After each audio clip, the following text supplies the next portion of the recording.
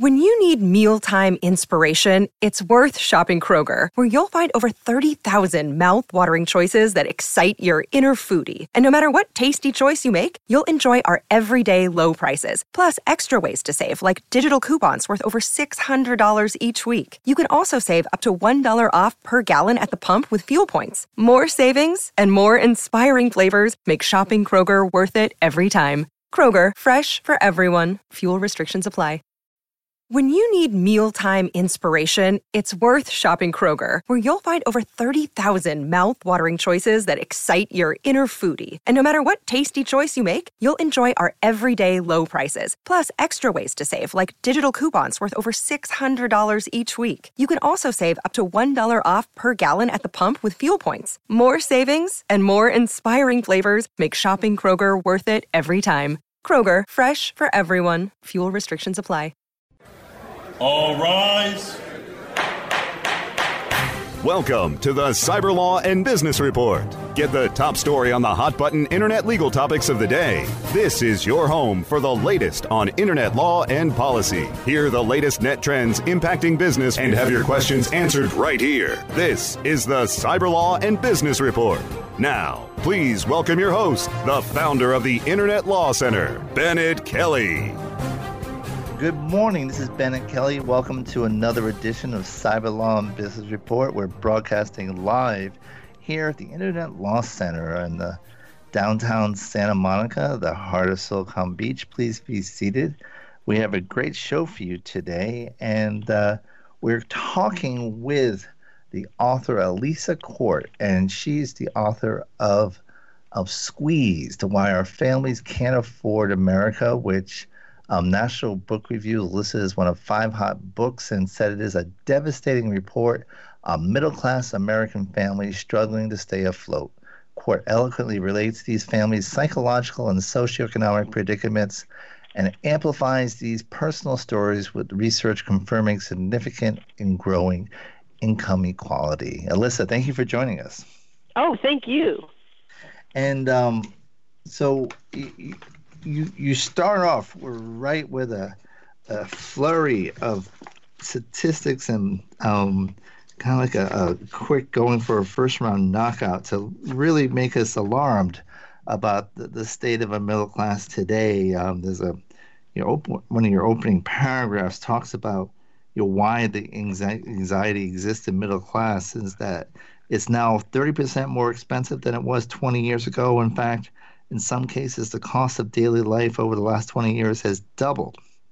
And the price of a 4-year degree at public colleges, once a traditional ticket to the bourgeois, is now twice as much as it was in 1996. And then you go on with healthcare and homeownership. And it is really alarming, I think, the state of the middle class today. And what drove you to write this book was kind of your own personal state of alarm after having children. That's right. I was a freelance writer, journalist, and so was my husband. And, we were fine when we were, before we had children. We had a rent-stabilized apartment. We had savings. But then after we had our daughter, suddenly we were in a whole other situation. We were paying for a lot of health care out of pocket. We were, suddenly having to pay for daycare and a nanny and figure out our future. And that led me to realize how many workers, middle-class workers like me, were now unstable professionally, economically. I started talking to my friends more openly about it, and then I started to report. I went out to around the country, talking to, just dozens, almost 100 people about their experience, from lawyers to accountants to professors. And there's this, one of the very first statistics after you talked about how life's becoming more expensive was education, and how expensive that is, and how people are laden, being bogged down with debt, and that applies not just to your typical 20-something, but all these people who now, because of this disruptive economy, are going back to school to reinvent themselves.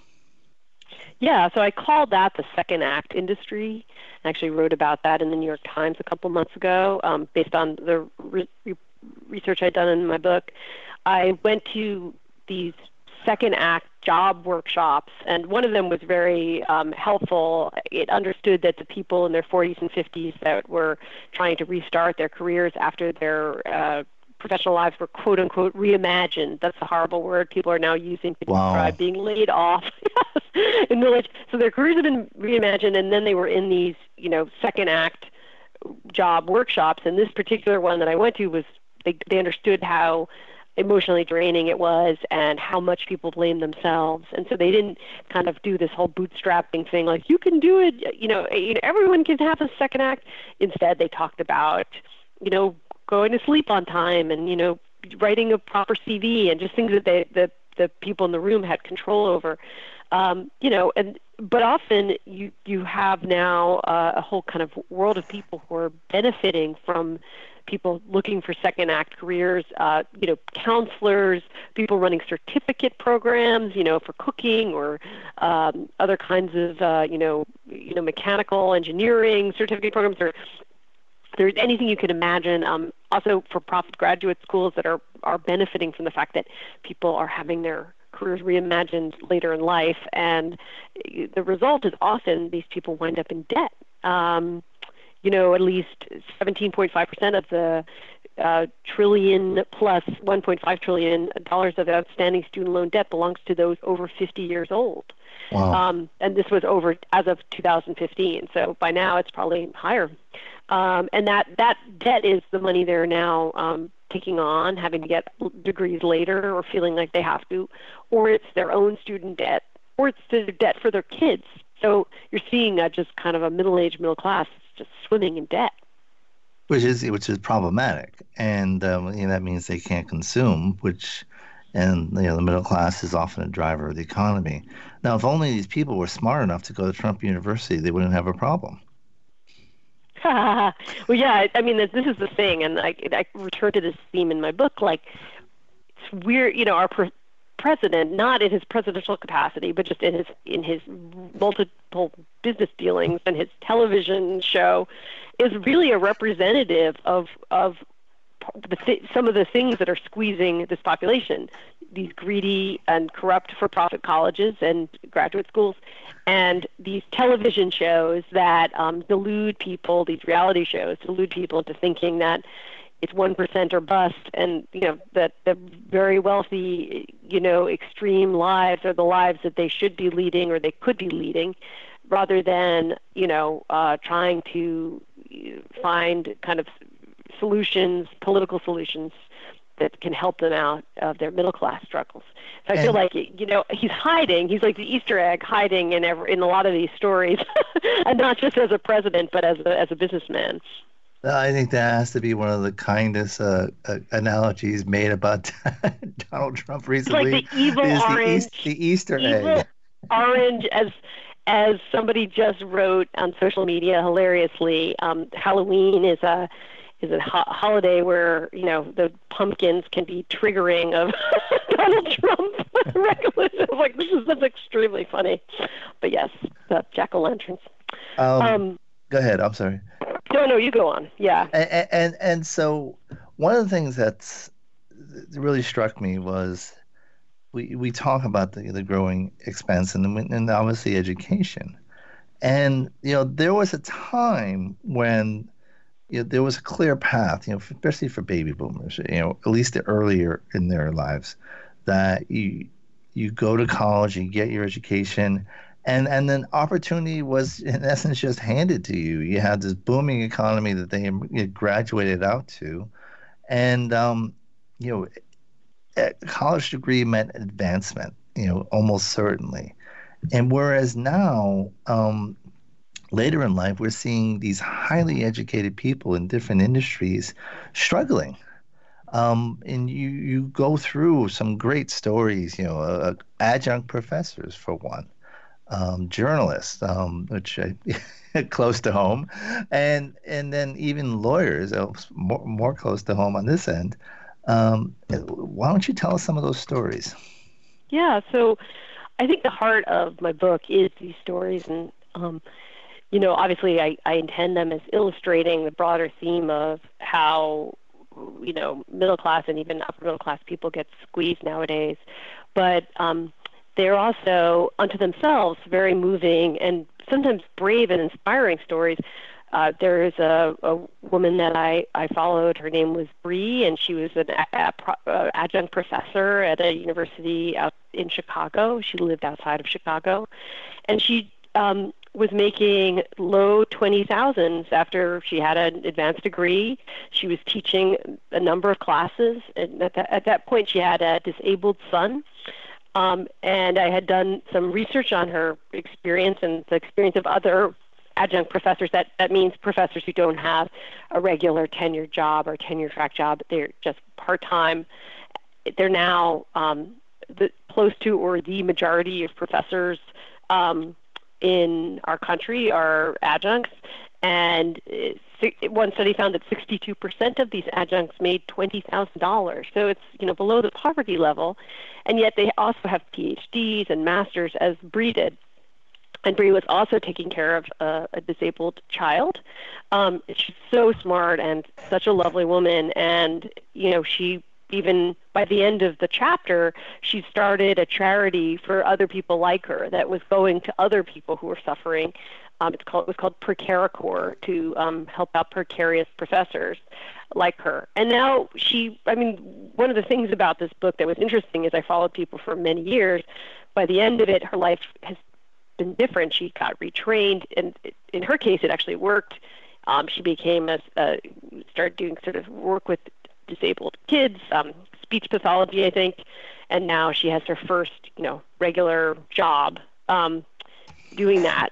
And so, it's not all misery and horror, but the number of years she had to go through in debt and fear, well-educated, hardworking, did everything right, and she still couldn't figure it out while her kid was, suffering, was remarkable. And that's just one of just dozens and dozens of stories that you can read and squeeze. And it's interesting. We also, one of the other authors appearing at the book fair is Sarah Kendzior, who has the book The View from Flyover Country. And she talks about a professor, an adjunct professor, who taught for, 20-some years at Duquesne University and was making only about $10,000. And in fact, she was sleeping in her office because she couldn't afford any other place. And ultimately, she was fired at the age of 83 because they thought she was no longer effective. And, she had cancer, and then she died within months after that. And it's such a searing thought that here's this, educated person, just struggling to get by. And you tell a story of a professor, who lives next to train tracks. Yeah, this is that Professor Bree that I was mentioning, Bree Bullen.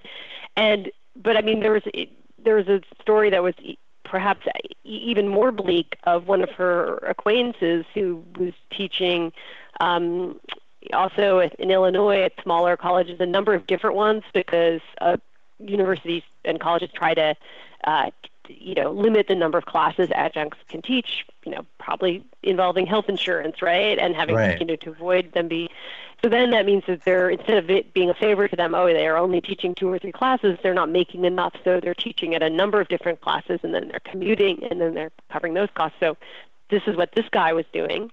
And he couldn't, pay for his kids' ice cream sometimes, and he just wanted to give them piano lessons and ice cream.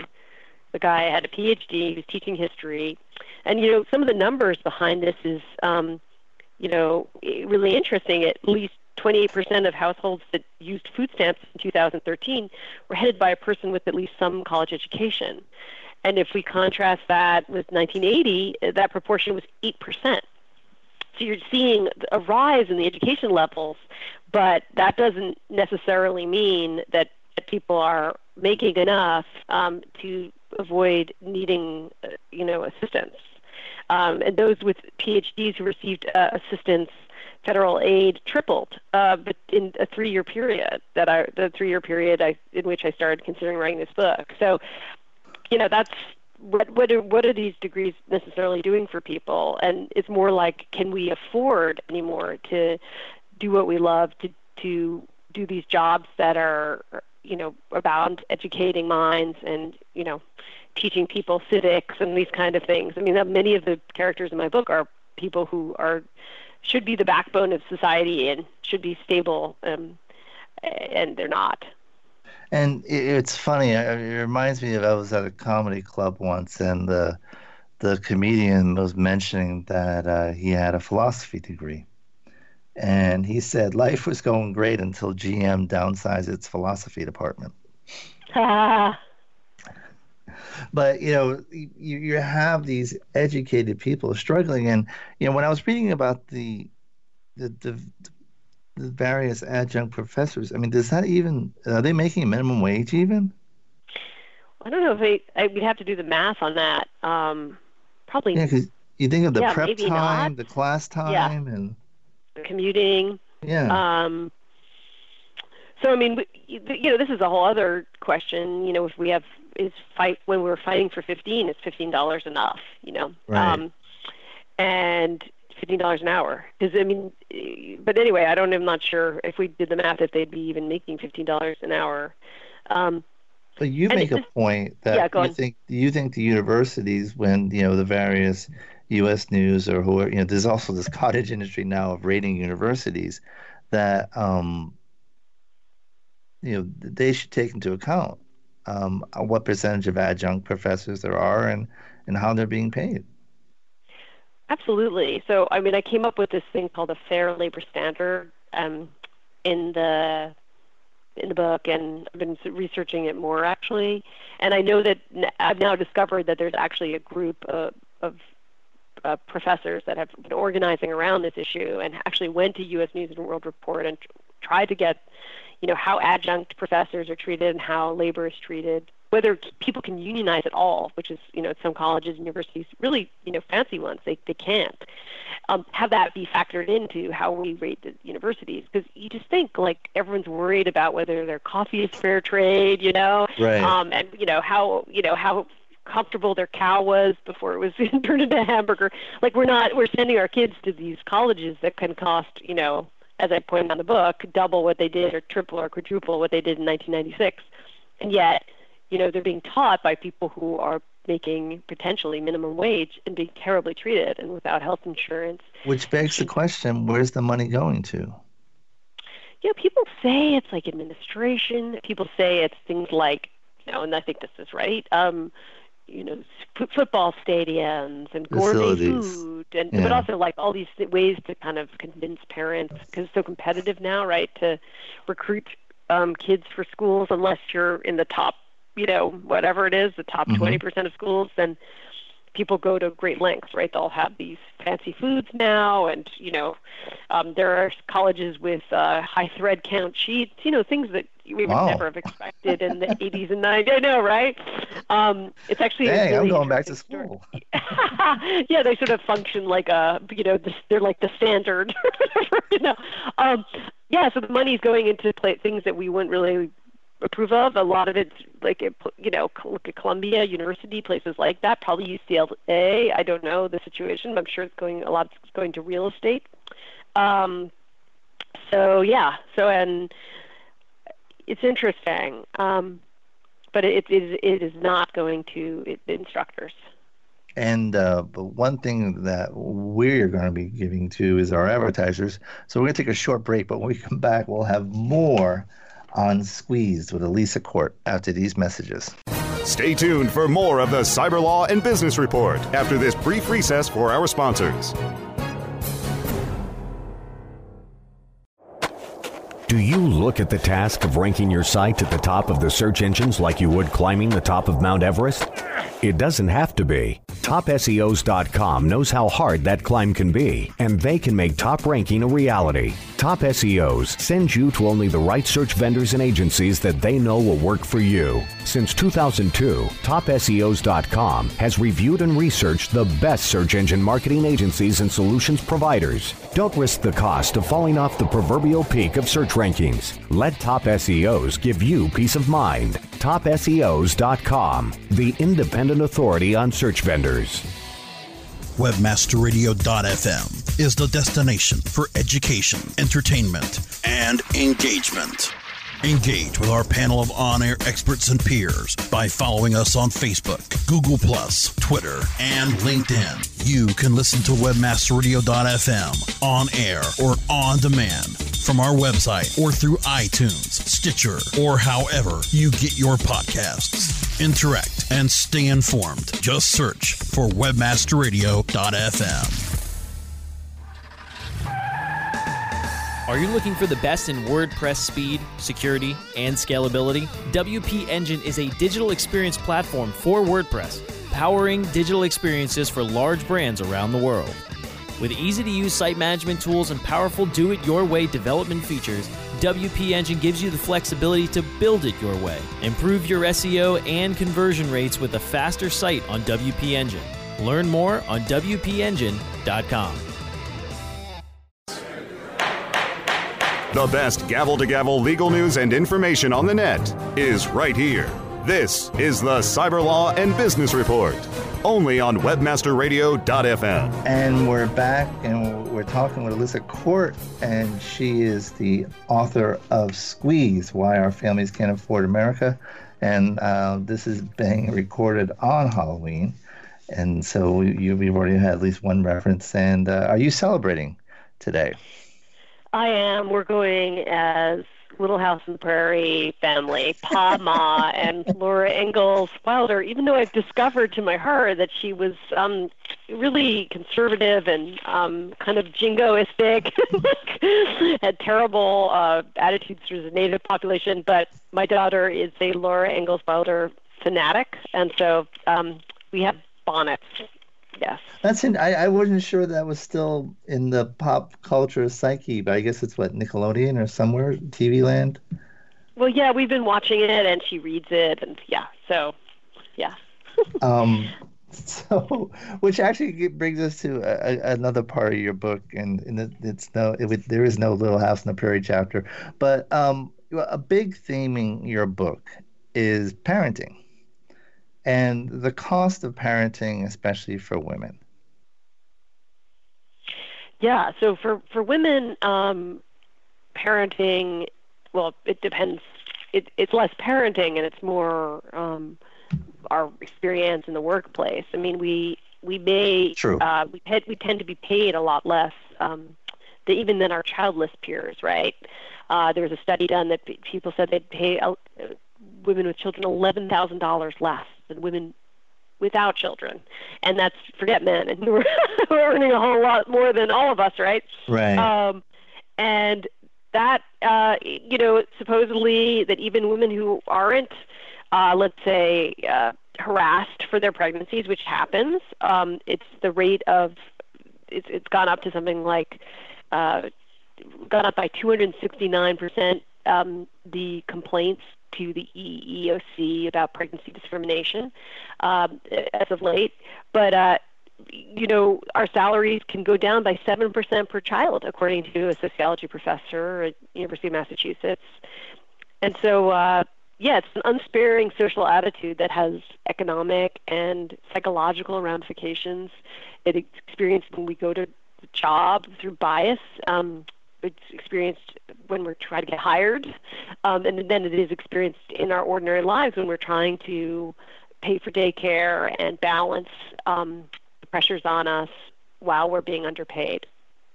And you make a good point, talking about how even if someone has been out of the workforce but engaged actively as a mom and managing all these different tasks and involved in the community, the amount that gets about as much weight as the postage stamp on the cover letter.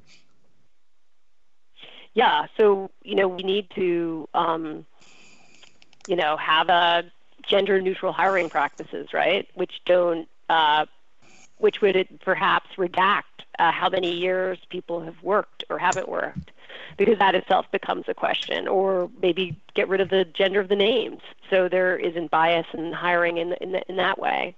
Because that was something I actually wrote about in the book that has not got as much attention as I'd like, but my first chapter was on pregnancy discrimination, and it was really striking. I mean, I talked to airline pilots who were not allowed to pump on the job and had a lawsuit around that. And I talked to a woman who was a discrimination lawyer who had herself been discriminated against when she was pregnant. She got pushed out of the law firm where she worked, and it filled her with this fury, and so she spent her whole career trying to defend other people who are similarly being pushed out. And I think the point there is, yes, employers worry that women with kids or pregnant women work less. They're going to take, unpaid leave. Oh dear, Right. But I think also there's a prejudice that once we are becoming caring and people, we're somehow not going to be good earners. We're not going to be as productive. We're not going to be as committed, and that somehow being sharp thinking and oriented to the bottom line can't coexist with caring for anyone. And this affects mothers who are employees, but this also affects caregivers, why caregivers are paid so badly, I think. And it even affects people like teachers. That is part of why I think teachers are paid so poorly. Because once anything is associated with care in this country, people are economically punished for caring for vulnerable people. Wow. It's repulsive.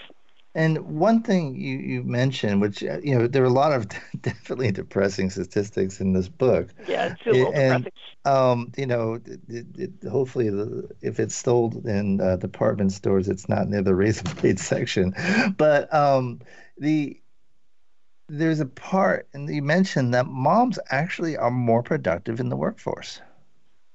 Yeah, and I have a term for it, and this is happy. And by the way, yes, it is depressing, but I absolutely think it's uplifting, and I'm not just saying that because I want everyone to go out and buy Squeeze, but it's uplifting because of things like the motherhood advantage.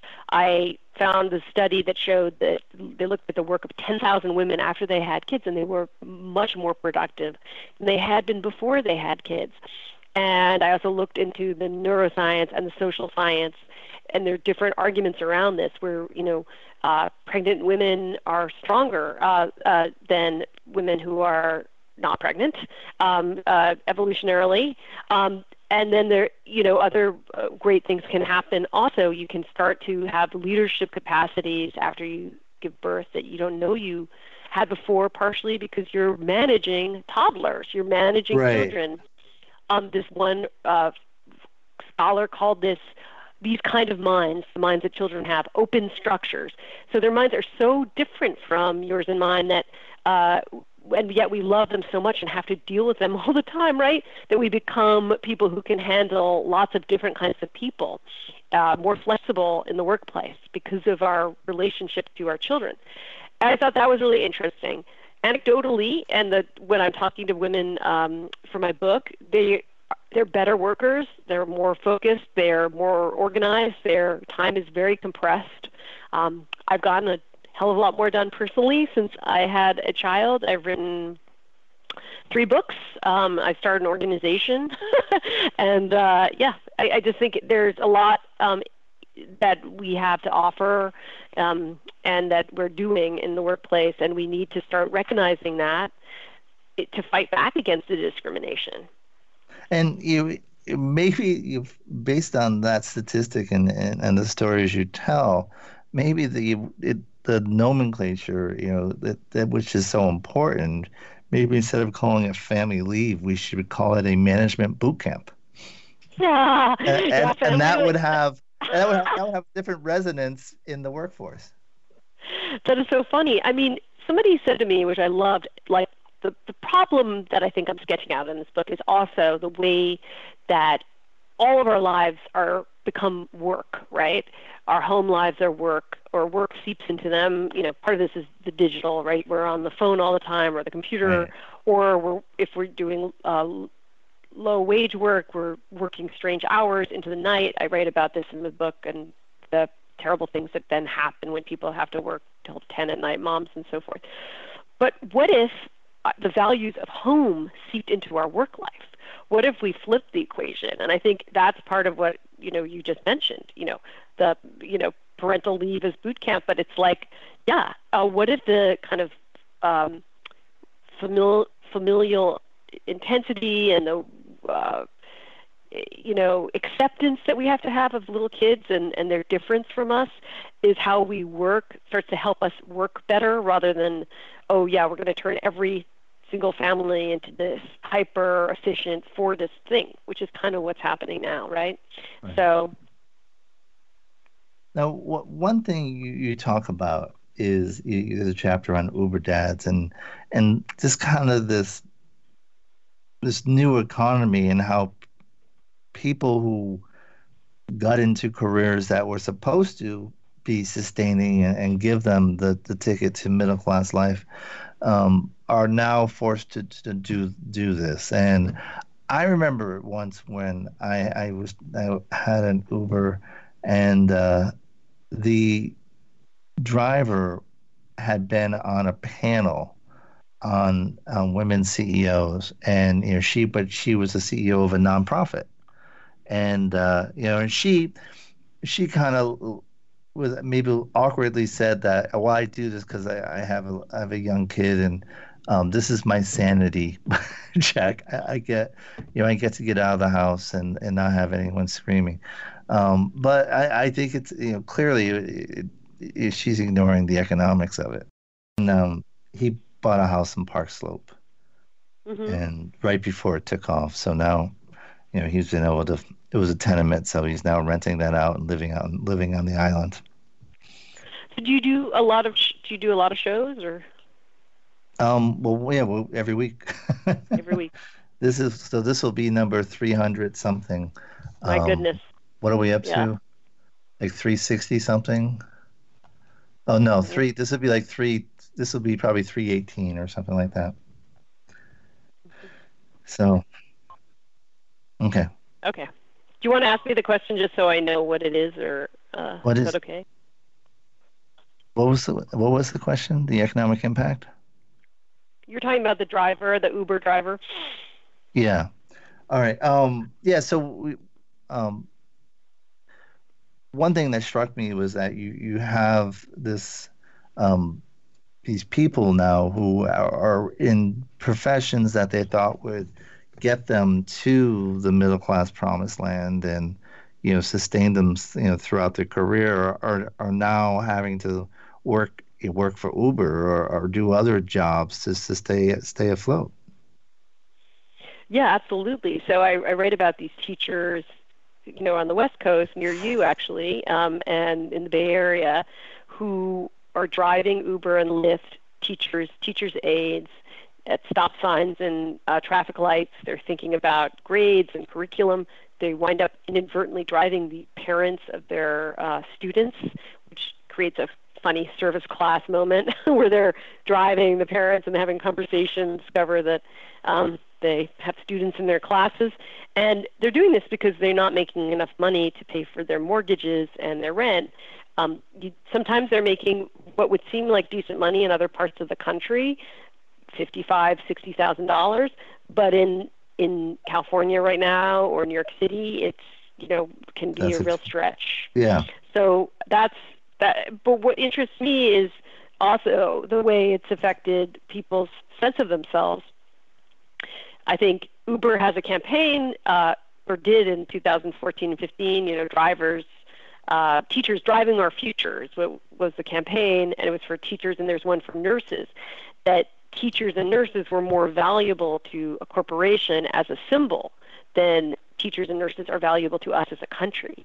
We don't give them enough money or support or praise, yet, companies recognize that they have value, that people trust teachers and nurses.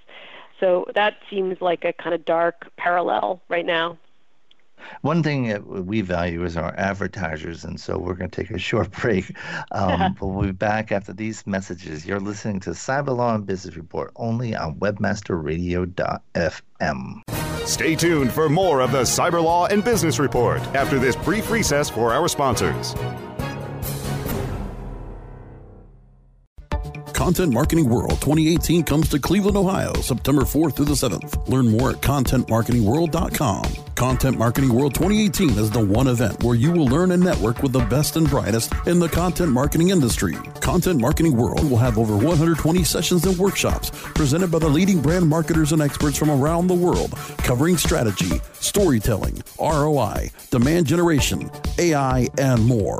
Leave Cleveland with all the materials you need to build a content marketing plan that will grow your business and inspire your audience. Save $100 off of registration using promo code RADIO100. That's radio and the number 100. Don't miss Content Marketing World 2018 in Cleveland, Ohio, September 4th through the 7th. Register now at contentmarketingworld.com.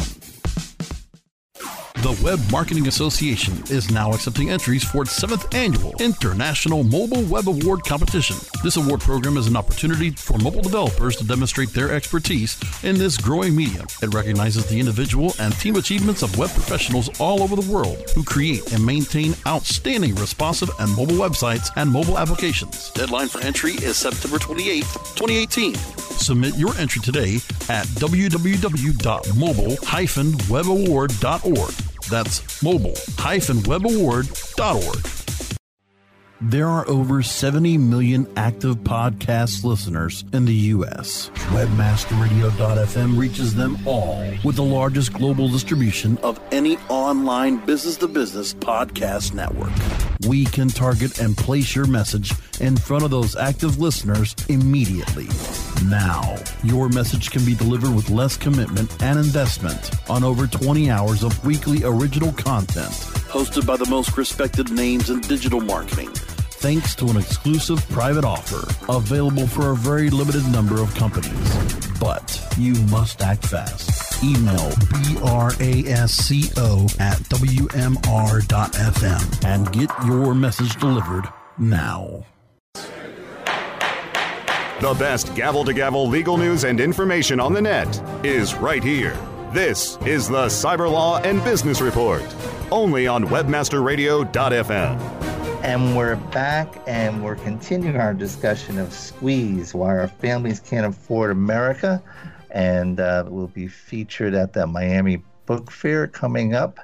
And we were talking earlier about people who were in careers that looked like they were going to get them to that middle-class plateau, but either because of the economics of the area they live in or other circumstances just aren't quite getting there. Yeah, they're not getting there for lots of reasons. I mean, they're not getting there because of the cost of housing, because of the cost of college and debt, as we talked about healthcare debt.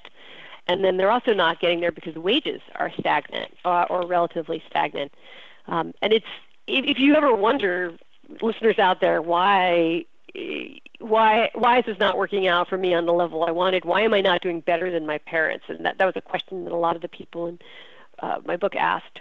They answered. They said, it's my fault. I'm doing something wrong. And this is a constant refrain in this book. And the reason I don't think it's all a downer is I'm telling the reader it's not your fault. In the 1970s, it was a sure thing that you made more money than your parents when you were 30. 90%, I think, right? 92% or 93%. Yeah. And now the odds are 50-50, only 50-50 of earning more than your parents. And that was according to a study by the Rod Chetty's Opportunity Project, Equality of Opportunity Project. And, that's an objective set of numbers and data. So you can tell yourself this, maybe it's not going to make you happy, but it's going to keep you from, flagellating yourself when you wonder, why am I not doing better and I'm 40 years old, as many of the people in my book were asking themselves.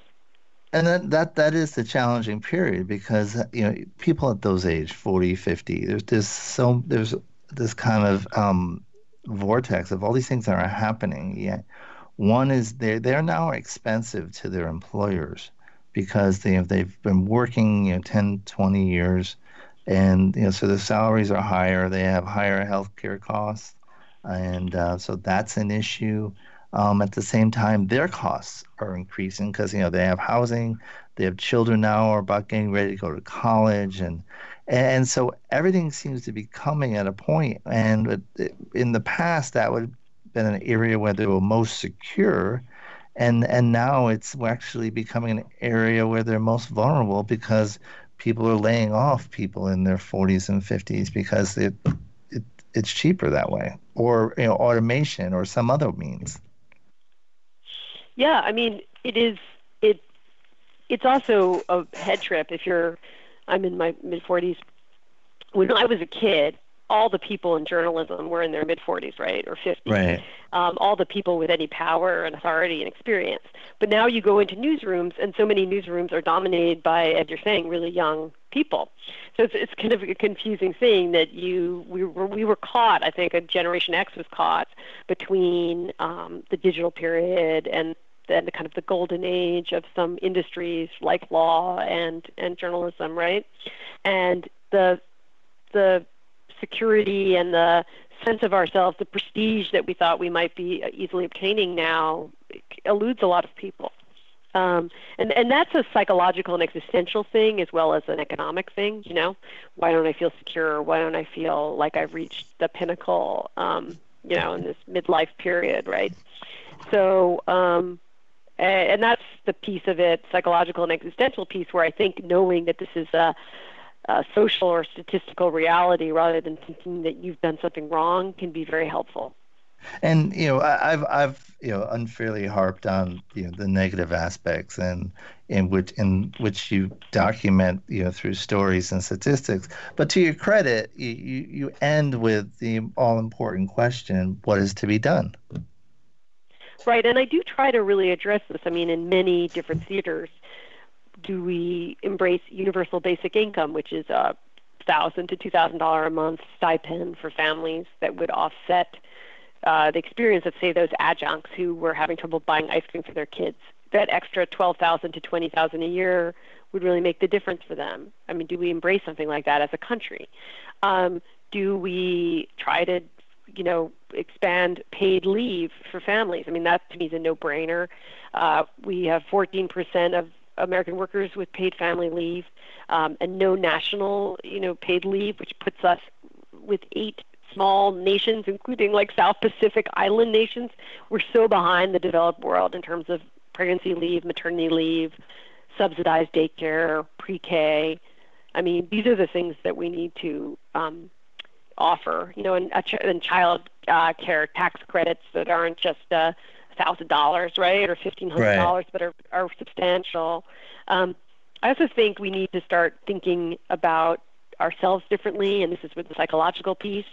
We need to start having open conversations with each other about class and social class, about economics, about why we have a certain size house and somebody else is homeless and somebody else lives in a big house. Have those conversations with our kids.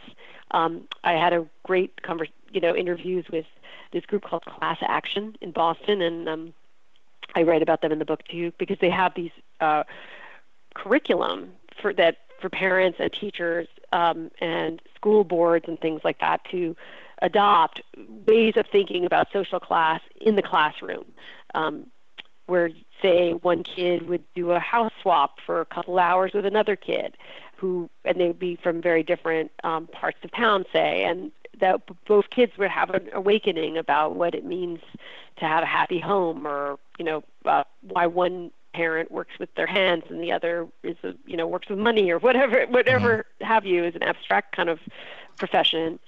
And that it's not just a stigma. Class is not just stigma. It's not just the ladder. It's also a practice. It's a choice. For some people, it's a choice. Some of the people in my book, they may be being punished for it, but they became professors or teachers or lawyers because they wanted to, not because they couldn't flourish in the finance sector, say. So I think that's something that we need to have, these open conversations with family members, with our colleagues, with other parents, I mean, one reporter who reported on my book made I think maybe it was an ironic line, but maybe it was for real. Why can't parents unionize? But I think, okay, we're not going to unionize parents, and I joked back when they asked me that. I said, we don't have time. We don't have time. Where would we meet? Where would we meet? In playgrounds?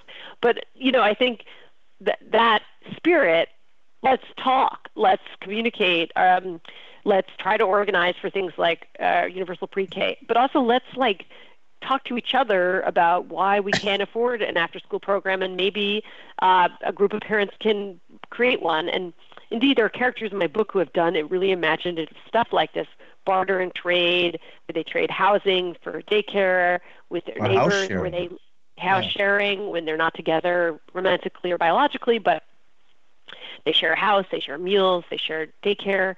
But I don't think those things would have happened if those people hadn't sort of come out, as it were, as being economically unstable and needing that. So, these are the kinds of things that we can do for ourselves while the world burns, But, and so you have, I was looking at, there was one of the articles about your book, and there was a link to that showed the income distribution in cities in 1970, in a whole swath of cities, like 10, 1970, and then in 2015. And basically what was a middle class has now become, the middle class was one point the largest segment of the city, and now that's no longer the case. It's it's the bottom two tiers that are now the largest part of the city. And how do we reverse that? Well, I think one way to reverse that is to get companies that are now moving into cities and upscaling them relentlessly to pay their taxes, right? I mean, the other thing is to sort of create not just affordable housing, but affordable kind of leases for shops, to keep shops in areas that are that's not just chain stores or the most expensive, Hugo Boss or whatever. I mean, to try to keep local economies thriving. I mean, part of why you're having middle class leave is because they can't afford their rent, but they also don't even have services locally for them, right? Everything's privatized. So they don't have what they need in places anymore, and they're being priced out, and it's left poor working people living further and further away from cities and commuting in, and then you have the wealthiest living in the center of cities and kind of glamorous places. I mean, this is the side effect also of cities becoming safer. I think instead of moving to suburbs, sometimes people stay, and then they raise rents, and but really it's greedy. It's just greed. It's relentless development of cities, and trying to get apartments in, say, New York City out of rent stabilization and rent control, not having those protections for them, making set-asides where you have buildings where one or two apartments are, available for middle-income people, right? It's just not enough. Things that I've really appreciated were experiments on housing for teachers or municipal workers or firefighters. I write about some of them in my book, but they did one in New Jersey, they did one in Illinois.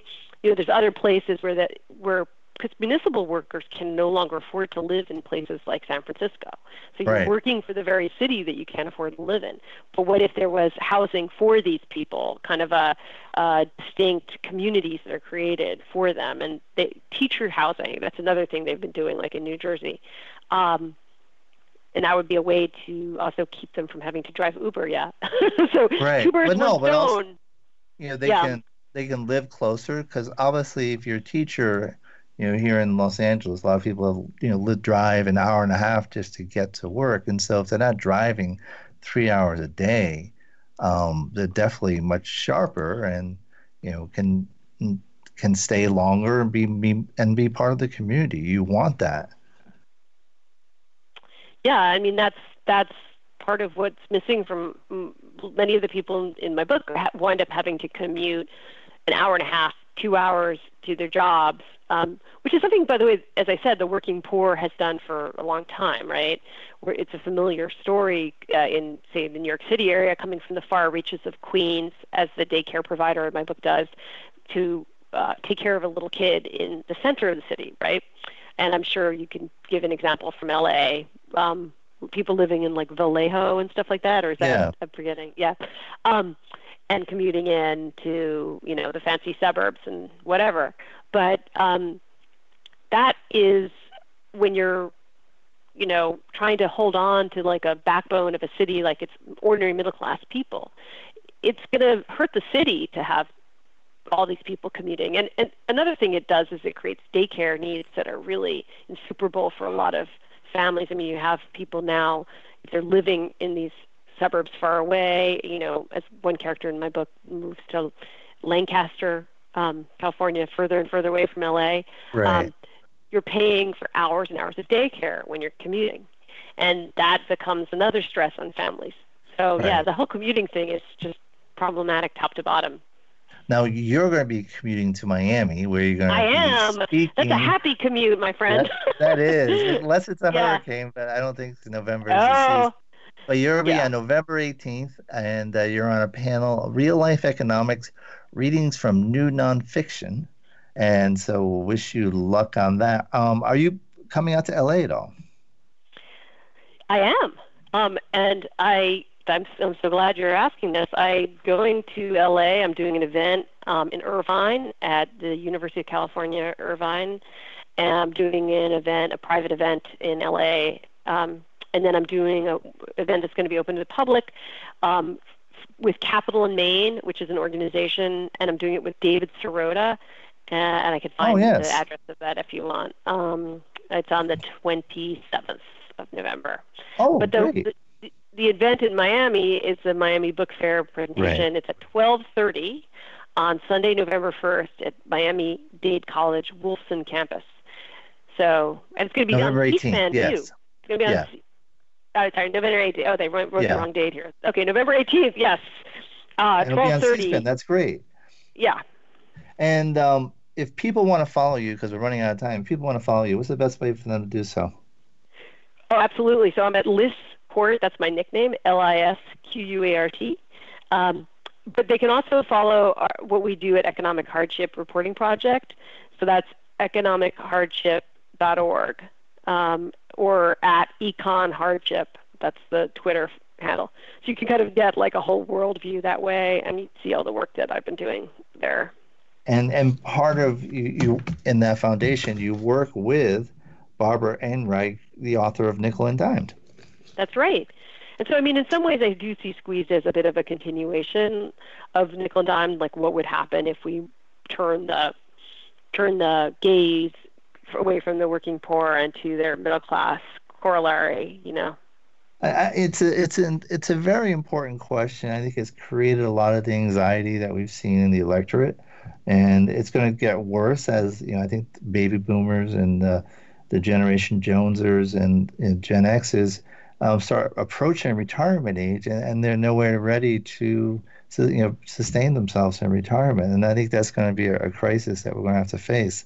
So the book is Squeezed, which is a great book to check out. And unfortunately, we're squeezed for time, so we have to say adieu. Thank you very much, Lisa, for joining us.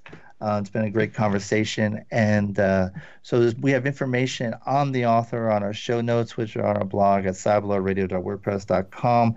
Check us out on Twitter at cyberlawradio. And as always, check out the Internet Law Center. We're a full-service internet law firm at internetlawcenter.net. Thanks again to Miami Book Fair for giving us this great author and these opportunities. And come back next week. We'll have more on the latest in cyber law and policy on Cyber Law and Biz Report. See you then. Have a great week.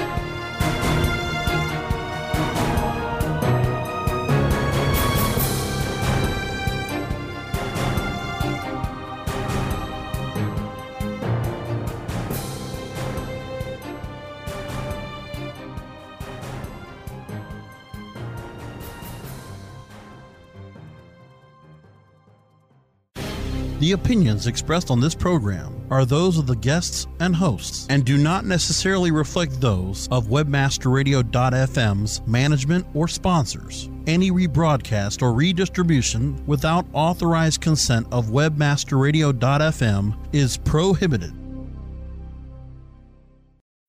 When you need mealtime inspiration, it's worth shopping Kroger, where you'll find over 30,000 mouth-watering choices that excite your inner foodie. And no matter what tasty choice you make, you'll enjoy our everyday low prices, plus extra ways to save, like digital coupons worth over $600 each week. You can also save up to $1 off per gallon at the pump with fuel points. More savings and more inspiring flavors make shopping Kroger worth it every time. Kroger, fresh for everyone. Fuel restrictions apply.